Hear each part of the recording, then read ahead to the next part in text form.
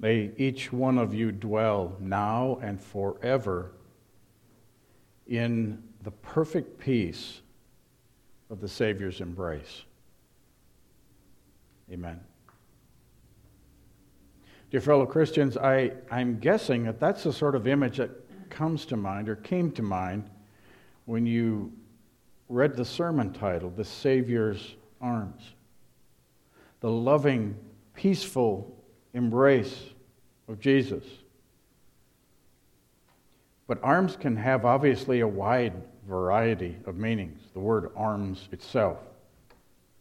It can mean anything from weapons to power to parts of a ship, the yard arm, to branches, to appendages. Lots of different options, aren't there? Context alone will tell you often what the intended meaning is. So when the context is the Savior's arms, we think in terms of, well, the first hymn we sang about the Savior's loving arms and being embraced by Jesus and that peaceful place that we know in general as the Savior's arms. What could ever be bad or negative about existing there? What could ever be bad or negative about the Savior's arms? Ask Satan. Ask the devil. He probably knows better than anyone else. He knows that the God, the triune God that we worship, is not always all round and squishy. He's hard-edged, black and white. He that believes and is baptized shall be saved. He that believes not shall be condemned. Satan thought he could rebel against God, the merciful, loving God, whose arms are always so peaceful. No, they're not. To rest securely in the arms of God when He is your friend, when He is your ally, there's no better place. But when God is your enemy, when you have rebelled against God, then we see rightly the Lord God of Sabaoth, the Lord God of armies, the Lord God of war, the God who says, I will not be mocked. That's where no one wants to be, ever. So our text for this morning will guide us to a better understanding of both this negative and the positive aspect of the Savior's arms. The place we want to be always, and the place we never want to be. That text is found in Mark's Gospel, the 9th chapter, beginning there with the 30th verse. They went on from there and passed through Galilee, and he, Jesus, he did not want anyone to know, for he was teaching his disciples, saying to them, the Son of Man is going to be delivered into the hands of men, and they will kill him. And when he is killed, after 3 days, he will rise. But they did not understand the saying, and were afraid to ask him. And they came to Capernaum, and when he was in the house, he asked them, what were you discussing on the way? But they kept silent. For on the way they had argued with one another about who was the greatest. And he sat down and called the 12, and he said to them, if anyone would be first, he must be last of all and servant of all. And he took a child and put him in the midst of them, and taking him in his arms, he said to them, whoever receives one such child in my name receives me, and whoever receives me receives not me, but him who sent me. This is God's word, given to us for our instruction, our growth, our comfort. that our God would grant us these blessings. Acknowledging the source of these words, we pray. Sanctify us. Set us apart for holy purposes. Sanctify us by your truth, O Lord. Your word is truth. Amen.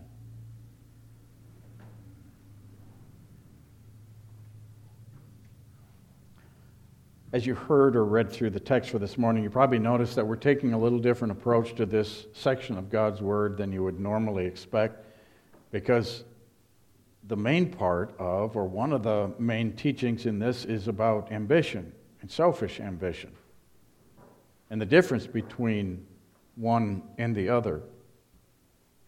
You notice, for example, the disciples demonstrating the wrong kind of ambition. It was selfish ambition.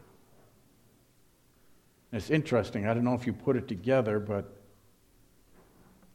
the second reading for this morning was James. And James identified the bad kind of arguing, the bad kind of ambition, as one who knew, as one who was not innocent himself, clearly, as he was not innocent when he talked about how the tongue is an untamed beast. That tells us many things, one of which is the fact that we ourselves are guilty should never prevent us from bringing God's truth into the lives of those around us, including, for example, our children. Well, Dad, how can you say that because you did that? Didn't make it right. Notice, however, in that discussion with his disciples, Jesus did not offer a blanket condemnation of ambition, did he? The Bible never does. In fact, God's Word advocates ambition, but the right kind of ambition. Summed up in our text of seeking first the good of others, seeking to serve. That seeking is ambition. Paul said to the church in Corinth, but eagerly desire the greater gifts. That's ambition. But it's ambition. The problem with the disciples is they were seeking a selfish ambition, the same one James talked about in our second reading. That's why you have problems. That's why they had problems, because it was wrongly directed. Our God doesn't want Christians to be complacent. He doesn't want Christians who feel sanctified enough, who ever feel like they know enough about God's Word, who ever feel like they're adequate enough in witnessing. He doesn't want groups of believers, Christians, who ever feel that their group is big enough or that they're exclusive and we don't want others to grow our group, who ever feel like they're pious enough or devout enough or do enough. That's not what God wants. He wants an ambitious church directed for the good of others and the glory of God.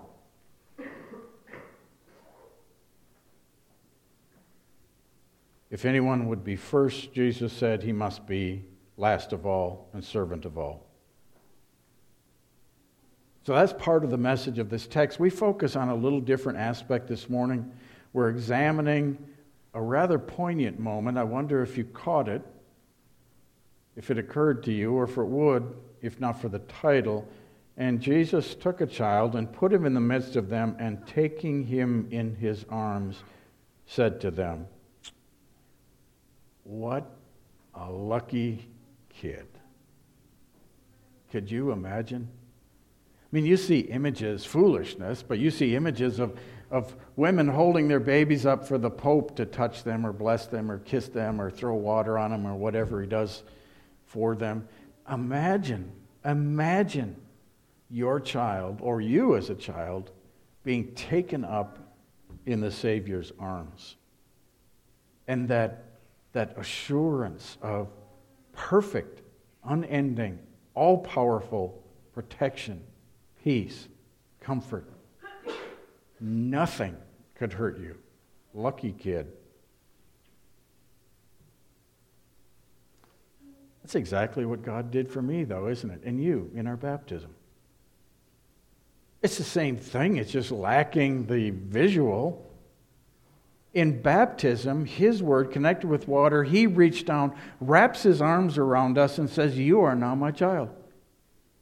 You are entitled to my love, my care, my protection, as any parent-to-child relationship. But I'm your heavenly Father. I know exactly what's best for you. What an incredible gift. If we but recognize, because we lack again the visual of Jesus standing right there, reaching out and grabbing that child.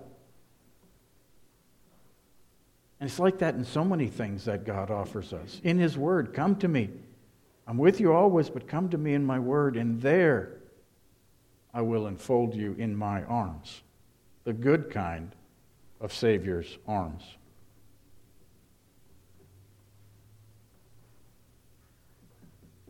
Those of you who have suffered, and I assume that includes all of you, should also have some sense of how blessed that little boy was. Maybe you remember how when you were suffering, you felt those arms of the Savior. Something held you up. Something buoyed you. And you couldn't quite put your finger on it, but you had given up on your own strength, and yet you didn't fall. You didn't fall away. Jesus was doing that for you, of course.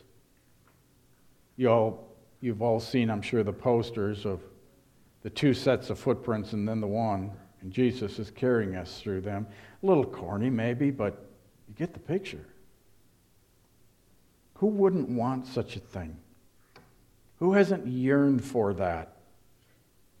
Just to be enfolded in the Savior's arms and carried through life.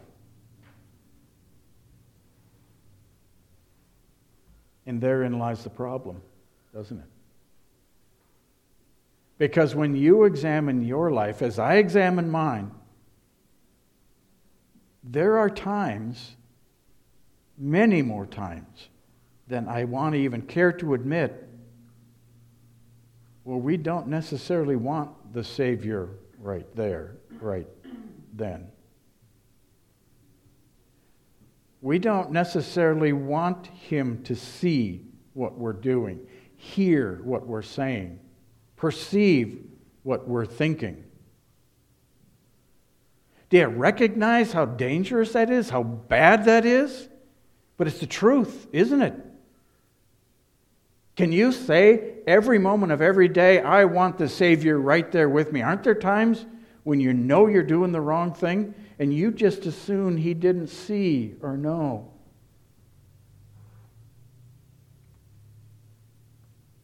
You remember the old country song that just fries my bacon?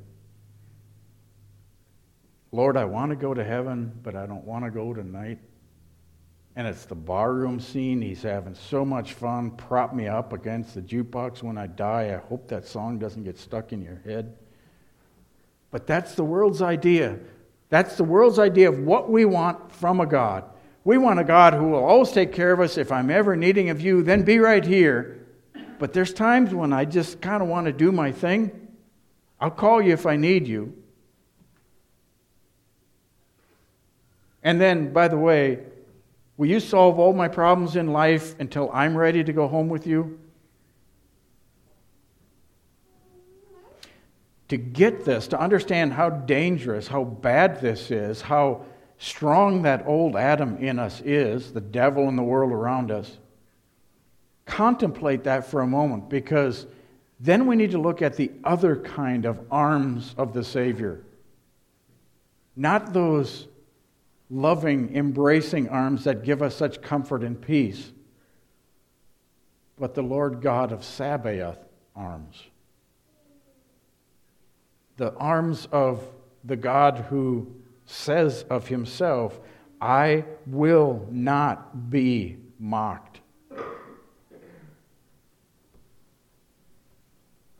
Do not be deceived. God is not mocked, for whatever one sows, that will he also reap. For the one who sows to his own flesh will from the flesh reap corruption.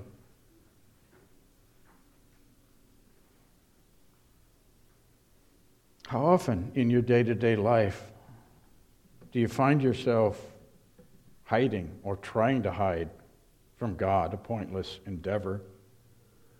Often do you find yourself with Adam and Eve after they'd sinned, thinking they could hide from God in the garden. What a terrible position to be in when we're indulging the sinful flesh. Again, we go back to the reading from James. That's the problem. Why do you have all these contentions and animosity? You're not seeking the right thing. You're not doing the right thing. You're all wrapped up and busy in this world. And you're finding your joy here. Again, you can't be friends with the world and with God. That doesn't mean that God doesn't want you to enjoy life. Of course He does. But in the paths that He dictates. And whenever you're in the position where you want Jesus at arm's length because I'm having so much fun and I want to do this, that tells you the danger of sin. Because that's a position no one ever wants to be in. Ever. God is our ally, the best. God is as our enemy, the absolute worst. So can you see the danger of sin? The power of sin? That can somehow, that old Adam rising to the floor, stiff-arm God. And I'm not saying with a Christian that puts you in unbelief, that God is your enemy. I'm saying this is the danger of sin that can try to convince you to do that with your God. To not every moment of every day be enfolded in His arms, protected by Him, walking in harmony with His will. If that's not your mindset, something's wrong, very wrong, dangerously wrong. And yet, like little children that wander from their parents' arms, instead, or when something catches their fancy, the Savior always calls us back, always willing. Come back, come back. At times it has to be something difficult. You've seen the brave little kid, I'm sure, that nothing can hurt me. Watch, I can ride my bike with no hands. Smack. They come back to mama for comfort. We're like that. But God doesn't give up on us.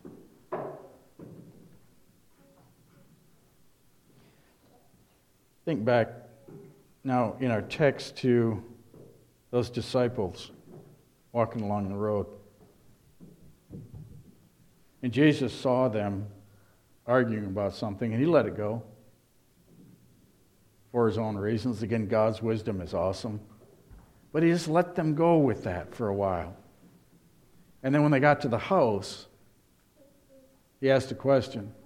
What were you guys talking about? I wish we could put ourselves there, because the Son of God asking you a question, it's like a good lawyer. He never asks a question he doesn't know the answer to. You remember what they replied? What was their answer to Him?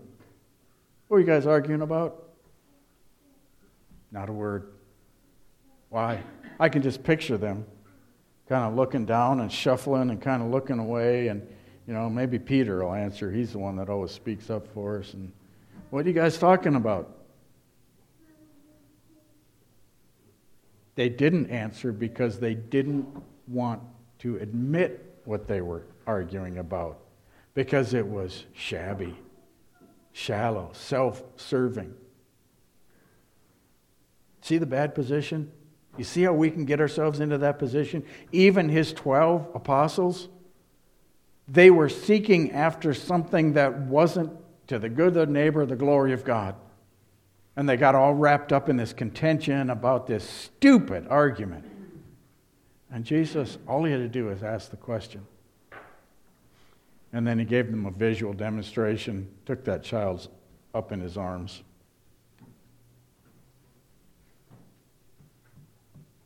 So take some time this next week.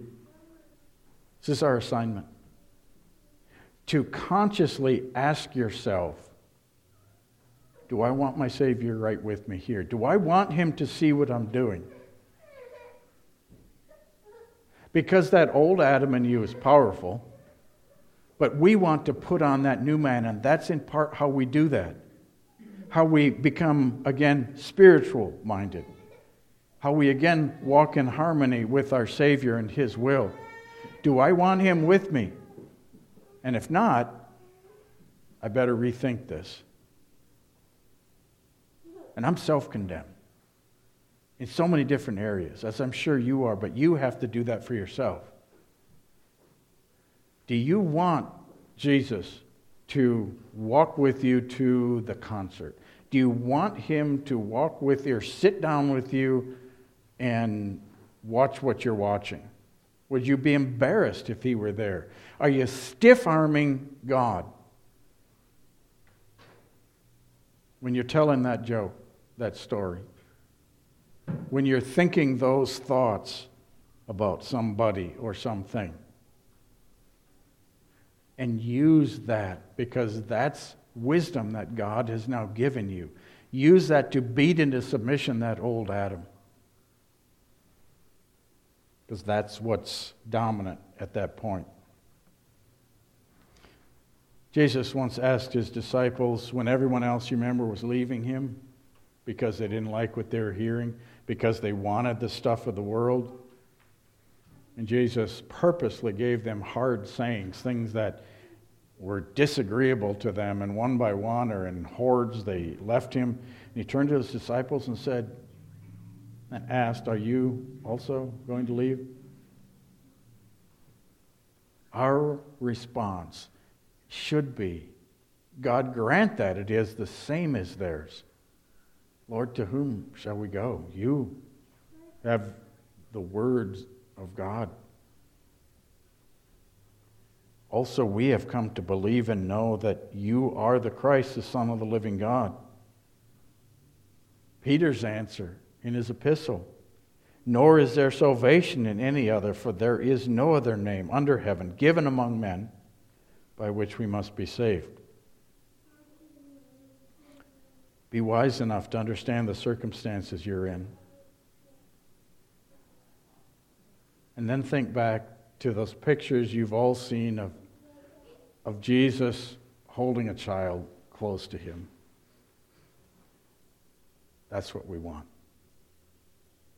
And if you find yourself lacking that at any time during any day, recognize that that desire to be there always is also something our God wants to give to us, and He does through His Word. He does help us then to put on that new man so that we are living, thinking, breathing Jesus, not just having Him a part of our lives or something that we schedule, but the very heart and center and core of who and what we are. That one who loved us enough to offer His life as payment for what we owed, for the sum total of our sins.